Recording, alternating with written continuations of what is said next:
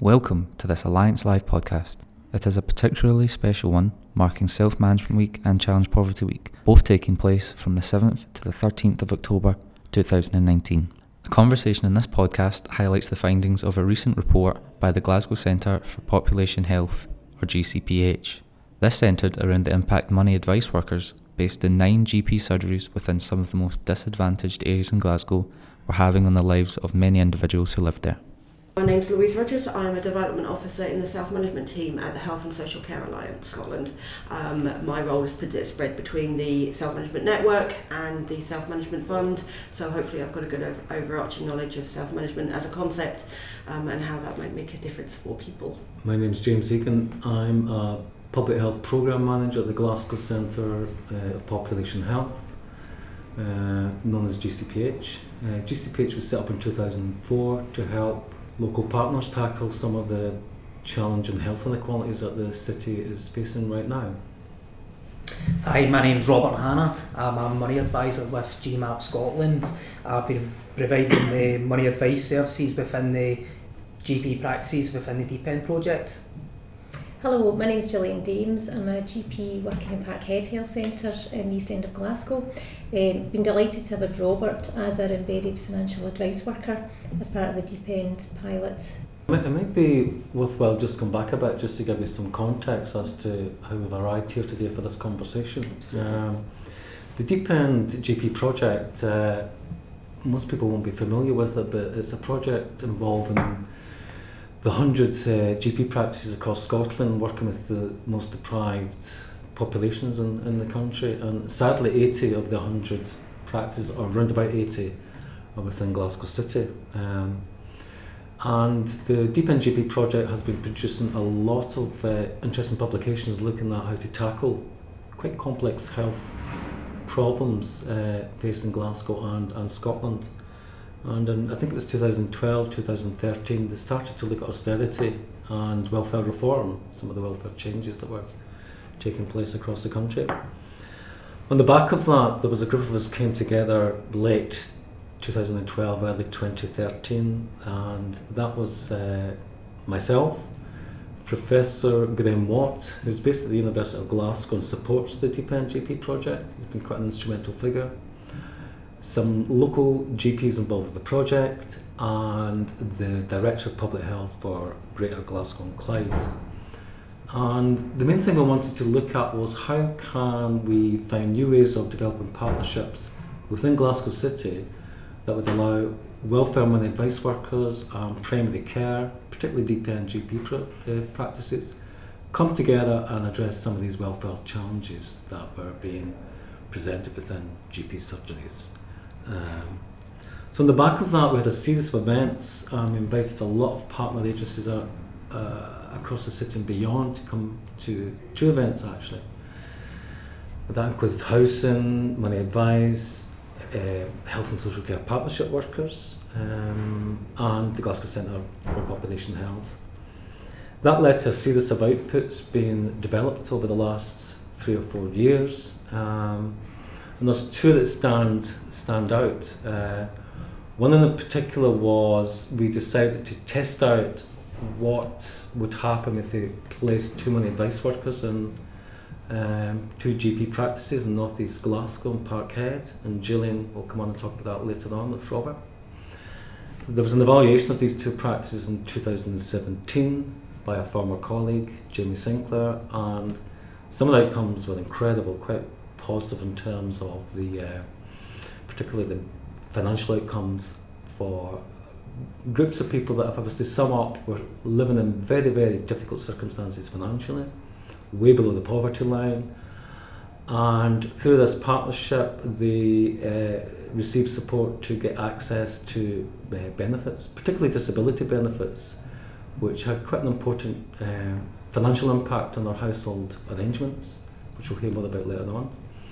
And often, I think possibly more than 2 out of 3 of these people had never been in touch with money advice, had no idea they were entitled, not just to these important disability benefits, but backdated payments. And following on from these 2 practices, we come back again and decided we wanted to look at what would happen if we scaled this up across 9 GP practices in Glasgow, and that's when I came in terms of publishing a report in 2019.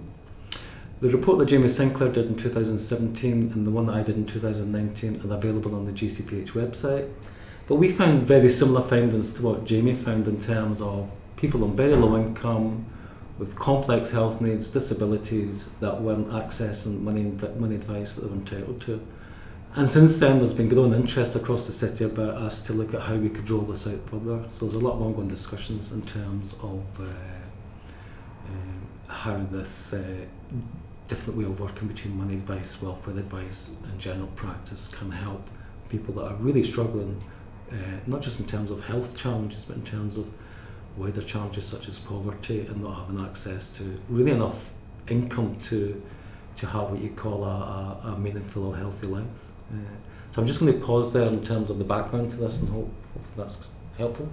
I guess, Gillian, as a GP, it must be particularly hard to have a patient with a chronic disease or illness sitting in your surgery and knowing that there must be impacts of their personal situation and potentially poverty that's having on their ability to manage that. Can you give us some examples of those kind of situations that you've had in your surgery? Well, yes, I mean, obviously, due to confidentiality, it became very apparent that patients are sitting with multiple morbidity, maybe addiction issues, mental health distress, as well as mental health illnesses. And when you're actually talking to them, it became very apparent that an awful lot of them were sitting in poverty and financial distress. Mm-hmm. And there was almost like a hopelessness about it. It's like that was just taken on board, that they were sitting like that. I'm a doctor, they're sitting with that concern. Maybe they felt that I couldn't do anything about it. So there was this sort of, the consultation seemed to be going on 2 levels, and we've got Robert as an embedded financial support worker in the practice, and being able to talk to the patient about that service, you were almost bringing the consultation in an even keel, where it's more you're working in partnership with the patient. We're moving forward together. It's not them and us, or I'm the service, you're the service user. It's we're in partnership here. Let's see what we can do to make you feel better. And you built up a doctor-patient relationship, and it's almost like anecdotally you'd think, oh, that person came back, I hadn't been seen, they came back. I was able to speak to the nurse about them, I was able to chat to Robert about them, and I think it's the hierarchy of kind of what is their needs, and unless you deal with what's the underlying thing, if they're hungry or their kids aren't being dressed, they're not going to be, that's what's important to them at the time. And I think being able to address that and offer a service within the health centre. A lot of patients are maybe being alienated or feel there's a big barrier to accessing services. And this, Robert was part of the team. It was like, you knew his first name, the patient would come and they were seen in the health centre, just in one of the consultation rooms. No one else in the waiting room knew why he was there, and you're able to say that to the patient. You're also able to say, oh, you know what I'm like. Robert's used to speaking to folk like that. It'd be fine. You don't need to. And if you want, I can have a chat with them about how you're feeling about, And there was that kind of trusted relationship that it's a natural trusted relationship within general practice. I think patients, GP's been around for centuries, not centuries, years. But there's always, so that it was almost building in that relationship to try and bring the patient in to make them be in society, be in, sitting at the table, and being able to refer them to a trusted member of the team. Absolutely.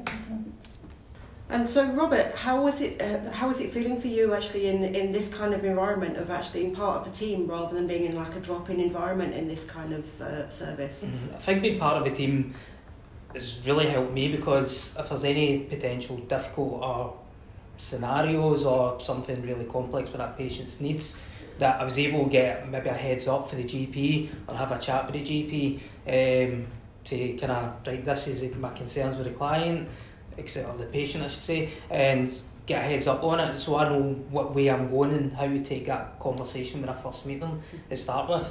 There's obviously been people there where the GP's been in with someone, they've been really upset about the finances, the GP's chat to door, any chance of having a wee chat with this person and try and ease their kind of worries.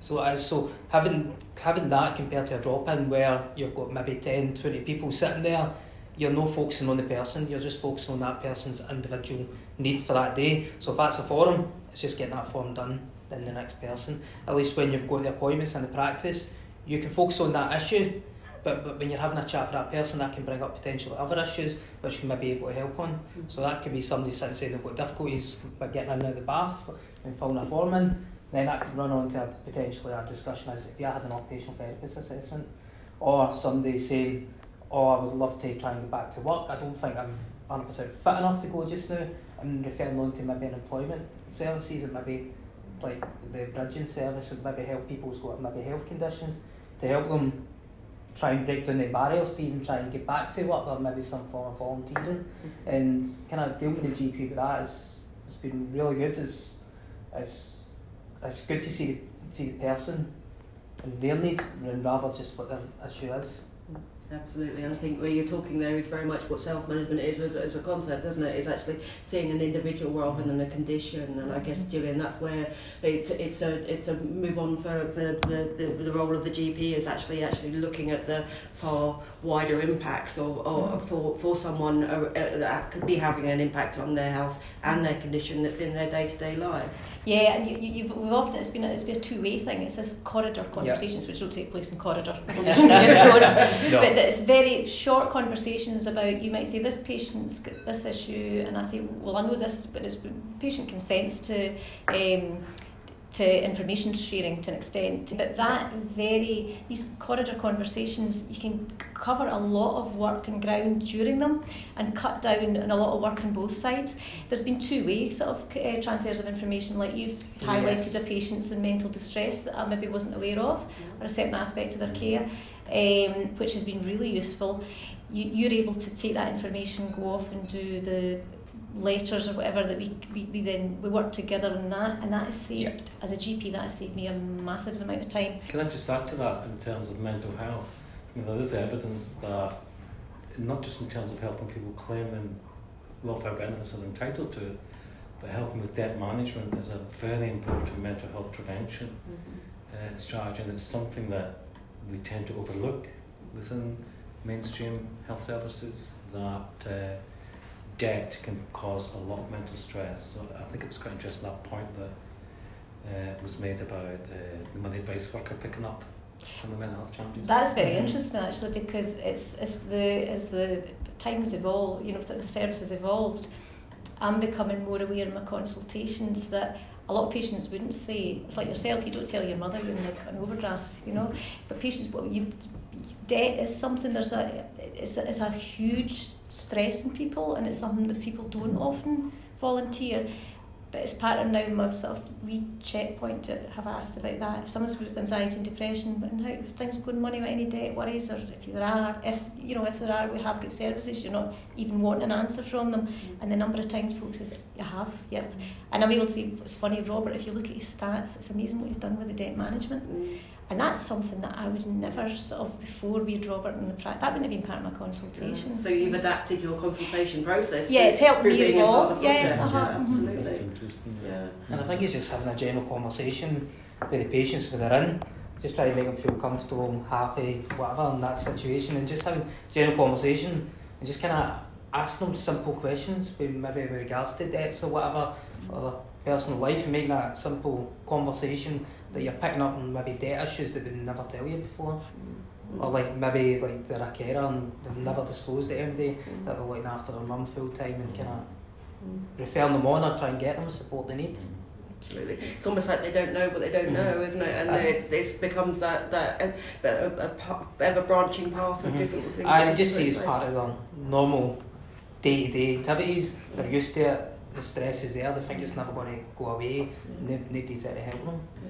I mean, we've all had money worries at one point in our lives, haven't we? And the impact on that on ourselves is immense, and we then factor in then potentially multiple long-term conditions as well, and you're trying to manage those in the best way you can.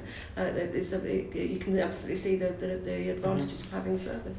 It's one of the most satisfying things professionally to see a patient coming back with that sense of, I can get a bit of control here, you know, and I think it's a mindset that really helps in terms of self-management of your health problems. If the bit of your life that's worrying you most, you have some sense of control over, that surely is going to impact in other areas, that if I can control this, I can then move on to this and that. You see patients coming in, even about employment, it's like talking about finding a job, and now it's like the stresses of a 0-hour contract. It's an evolution, and it's like this, it's this sense of people have to feel in control, or it's horrific if someone's not in control. It's almost like someone in a prison cell. That's the ultimate thing, is taking someone's dignity and someone's autonomy away. And if someone is not feeling resourced and empowered to look after the financial side, they're not going to look after their health side of things. Absolutely. I think as well, when you're talking about that, the isolation related from stigma can play such an extra part. Obviously, if people they have that much more of concern about their money issues, it's going to have that knock-on effect into whether they're going to isolate themselves from their wider family or community. But if we can actually reduce that as well, then we're moving on in the right direction. I think there's also something about how the isolation is quite evident in terms of access to services. Yeah. As I said at the outset, 2 out of 3 were entitled to quite significant welfare support that they weren't accessing. And I think these new partnerships changes the way we think things. Just to the point that Gillian was saying that she hadn't thought about debt before, that's an important mental health equation, and now it's getting added to the mix. So I think it begs questions about how we approach self-care, and are we being too narrow in our focus on self-care management? Are we too almost looking at it from just exclusively a medical lens, and not thinking about these important social factors like debts, like housing, like employment worries, etc. So, yeah.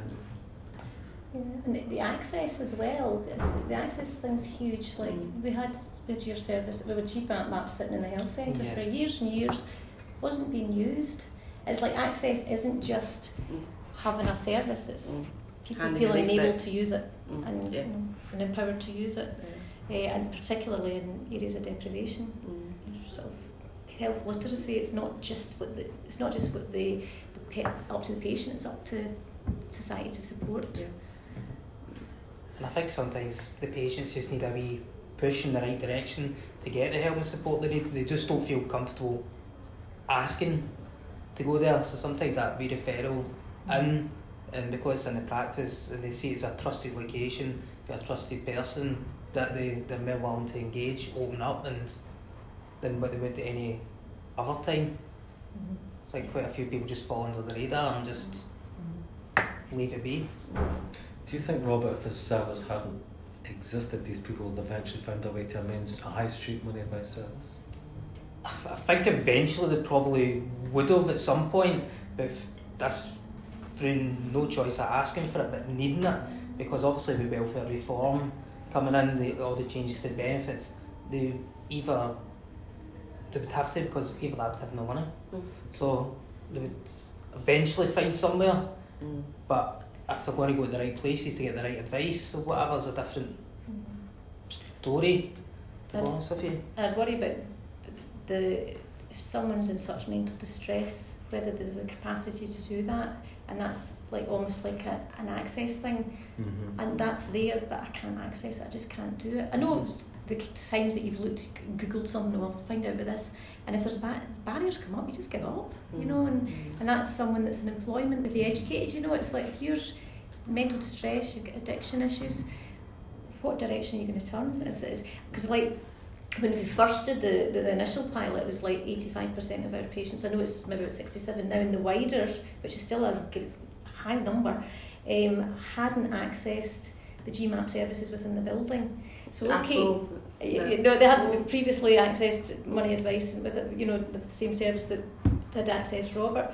Where would those folk have gone? And you see people day to day in our practice that you think you are really under the radar here, you know, shockingly under the radar, and that's not a benefit to any of us as a doctor. It just drags you down. You're thinking you're working, your kids are a feral upbringing, you're working really hard, but your patients are, what are you achieving?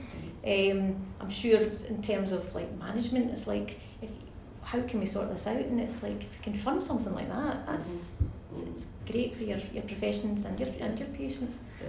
It's almost like taking a holistic, a layered approach to actually what a patient could need. It's not just the health advice, it's not just support generally, it's not just reducing isolation, it's actually factoring in all those different elements that makes an impact on people's lives, and they all make a difference in different ways. It's maybe worthwhile just putting a figure to some of the challenges that Gillian's talking about in terms of the levels of poverty. I mean, one of the kind of measures for a single adult being in poverty is around about £10,000 per annum. And some of these individuals were on less than £6,000 a year. And these are really stark. And I think as well, I read as well, that's the average amount of debt that the people could go with something like £2,000. If you're then thinking about the amount of impact of their annual disposable income, annual income, not even disposable, it was a huge impact on people. So you can see in terms of the household level, never mind self-care level, how low the situation was for these individuals. And I think not just the debt management, but help with getting access to these benefits in proportion to what their income is already is a significant achievement. And I don't think we could underestimate either it's the signposting. I would hope that by having Robert working with our patients and more likely to engage perhaps with a link worker, it's this moving on to self-care. You're signposting. I mean, in fact, when we started doing it, we weren't aware of really what you could do. And you came back to us with this laminated things, this test of change. Look, guys, I thought he can do all that. You know, and it's the signposting and moving on to that. I think just in an empowered environment, all of them working with Robert, they're more likely to move into areas where self-management comes into play. It's also good as well because you've got the time to sit with the patient, so you're able to explain what this service can provide. Instead of just saying, I'm going to refer you here and not tell them what it's about, you've got the time to sit down, this is what they could potentially help you with, and give them the information that they need. No, always it can be just signposting them, there's the information if you change your mind, there's the information or whatever. It's just kind of have the time to sit down and explain everything and make them feel comfortable where you're referring to and the reasons why you're doing it. Yeah. So can you give me an example where this is being delivered, the way how it's so unique, has made a real difference? Well, I think the real value, the word access is it's not just physical access. As I've said before, we've always had these services available to us, but very vulnerable patients hadn't been accessing them. And I think, for example, you'll often get a patient who's had many adverse childhood experiences, often very negative experiences with people that have been seen as in control or caregivers, and maybe previous abuse, mental health problems. And for example, you could have a patient come into you and they're very distrusting of services, and it doesn't take a lot to say, it's taken a huge deal for them to come and see you in the first place. Often that's been facilitated, but you've got hold of it. This is a situation, you can't lose this situation. So for example, I would maybe be able to say to Robert, I'll be able to say to the patient, I know this, the worker, I can have a word with them, or this is a trusted member of our practice team, I know exactly who you're going to be seeing. I'm able to say to Robert, I've got this patient who's possibly in a very vulnerable position in terms of how they're going to interact or trust someone that's working in authority or someone, an advice giver. Perhaps it'd be useful for you to give them a ring first so that they can suss out their mail, for example, or that they can hear a voice. There's that human connection, and then they might feel a wee bit safer, so to speak, to actually have a face-to-face consultation with you, or you might be able to sort things out over the phone, or you might be able to involve colleagues or do sort of, it's tailor that. So that is access. It's not just some nameless, faceless kind of. It's actually a real person and a real set of context. So, what's your perspective on that, Robert? I feel when people's got you, when the doctor makes a referral in, they tell me the person they're going to see. Especially if they're vulnerable clients, and I do is like speak to Gillian or one of the GPs and give me the heads up. This is a potential vulnerable client. I've had this happen traumatic experiences in the past, they may struggle to deal with a male figure. So I was maybe give the client a call, just explain what I do, the information that Gillian's made the referral in, try and make them feel comfortable, whatever. I do give them the option, depends on the subject, or the past histories, as if you don't feel comfortable with a male, we can always arrange it with a female. So it is, and give them that option. But most times, that when you speak to them on the phone, make them feel comfortable, make them feel that you are that trusted person. The GP has put you onto somebody that knows what they're talking about, that they are there to help you and they're not going to let you down, is massive. And just getting that, build up in the trust, and getting them to just come in for the first time is a big major step for them. And I'm very protective of patients. GPs weren't referring particularly well to the GMAP services before. If I know who I'm referring to, I'm more likely to. Like Robert's not just Robert's Robert. He's part of the team. It's breaking down the barriers on both sides, really. Definitely, isn't it? You're much more likely to make the referral in the first place because you know him, you know how he works, and you trust him as well. And the flip side as well is like access is also, most of our referrals you just put benefits there. You don't actually have to say what the referral is about, and it's very satisfying a patient coming back and saying, I've dealt with this and this, and you think, oh, that's good. It's like they've done it off. The service has just gone. It's gone on exponential, and it's just one wee bit of referral. So it's, you know that's expertise you could never give that patient because you just put debt or you thought it was this that. It's also worth pointing out that it may be a challenge for mainstream money advice services not to have that understanding, that relationship, or the skills to respond in the way that Robert and Gillian have with this particular case, which I suspect is not unique at a population level. Absolutely. No, it's good because we do kind of bounce off each other. If I've got a concern about somebody's health, whatever, then obviously I can chat the doctor's door. I've had somebody in that was feeling suicidal, and I was able to chat at that doctor's door and said, this person's feeling like this, I've got concerns about this patient, and the GP taking over. And even the GP, like I had one example, I had somebody in that were in to see the GP and feeling suicidal about their money issues, and the doctor just chatted on the door and said, Robert, can you have a wee chat with this person?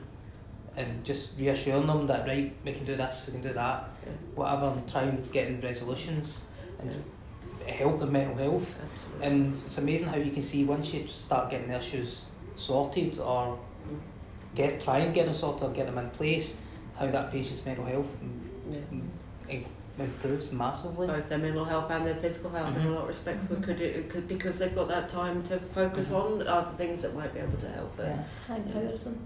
Absolutely. It's a doing with, not a doing to, as we say. And big self-care issues. Absolutely.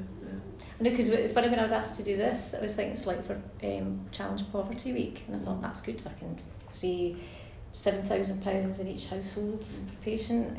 It's efficient. For every pound spent in the service, you get £25 return. But it was the self-management week that was really interesting for me, and that actually made me think, wait a minute, how's this service helping in that regard? And it was really over the moon, because it's made me sit back and reflect on it, and I think, hi, wait a minute, is this, that? It's far wider reach, isn't it? Yeah, Absolutely. I think we've got a job to do in terms of people's understanding of self-care and what that actually means. Absolutely. But it's not in isolation, it's in a broader context with other people. Absolutely. It's not just about yourself, it's about the people around you, it's family, friends, colleagues, all of that contributes to how we can look after ourselves in the best possible way and look after, make our lives the best they can be. The time that you feel least empowered is when you feel isolated. Absolutely. Yeah. I think that almost is a perfect ending to that, isn't it? Thank you for listening to this Alliance Live podcast. A blog supporting this recording, produced by GCPH, will be published shortly. This will be hosted on both GCPH and the Alliance websites. Simply search the title, Tackling Poverty and Supporting People's Health. To access the report mentioned by James earlier in the podcast, head to the GCPH website, www.gcph.co.uk, and search Money Advice in the search box. And finally, a massive thank you to Robert and Gillian for sharing their experience.